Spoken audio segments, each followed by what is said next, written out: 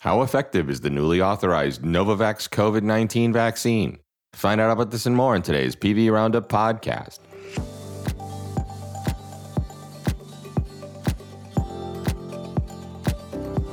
I'm your host, Senior VP, Medical Director Dr. Tim Wright, coming to you once again from the Pioneer Valley in Western Massachusetts. Here are today's stories. The FDA has issued an emergency use authorization for the Novavax COVID-19 vaccine adjuvanted for the prevention of COVID-19 in adults aged 18 years and older. The vaccine is administered as a 2-dose primary series 3 weeks apart. The vaccine contains a SARS-CoV-2 spike protein and matrix M adjuvant.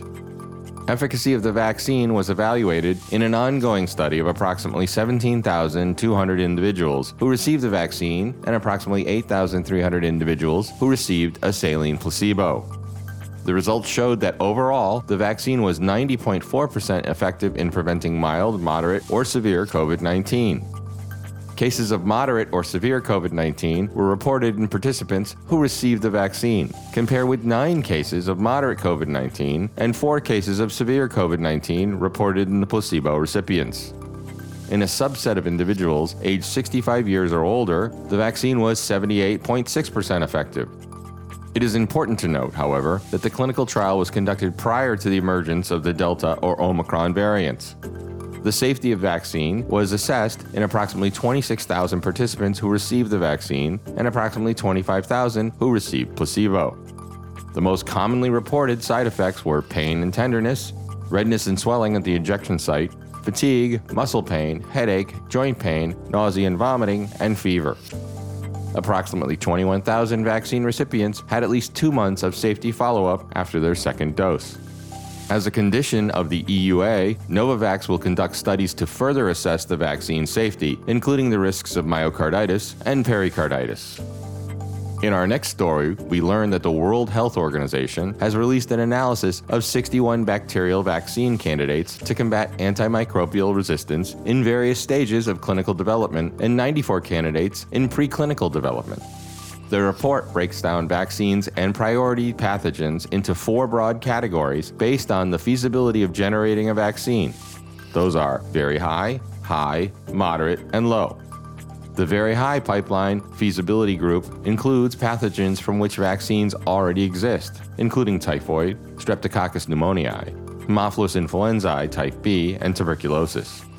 Candidates in the high feasibility group include vaccines targeting extraintestinal pathogenic Escherichia coli, Salmonella, Enterica cerevisiae, Paratyphi A, Neisseria gonorrhoeae, and Clostridoides difficile.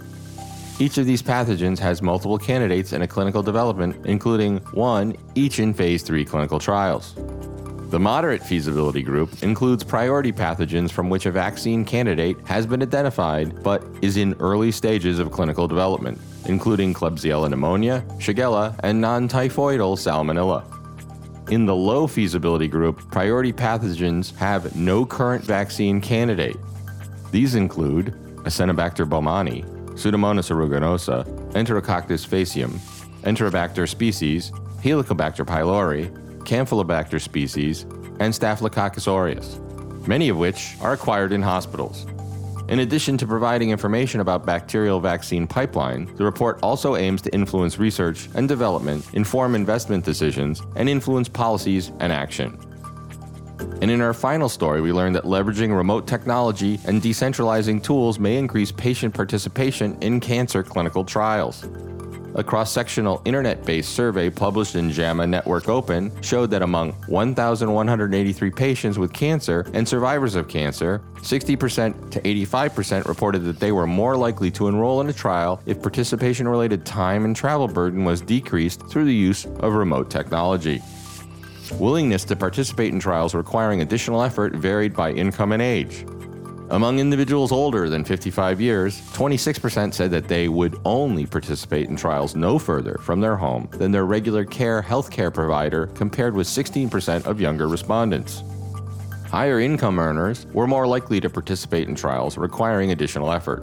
62% of those in households earning more than $125,000 per year said that they would participate, compared with 41% of those households earning less than $70,000 per year.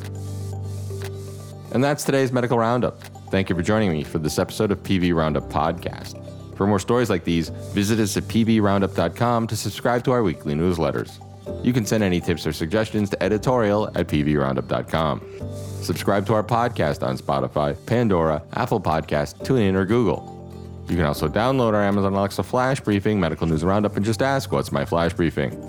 Thanks today to Gabrielle Mostello for selecting and editing our stories, and to Sean Mullen for production assistance.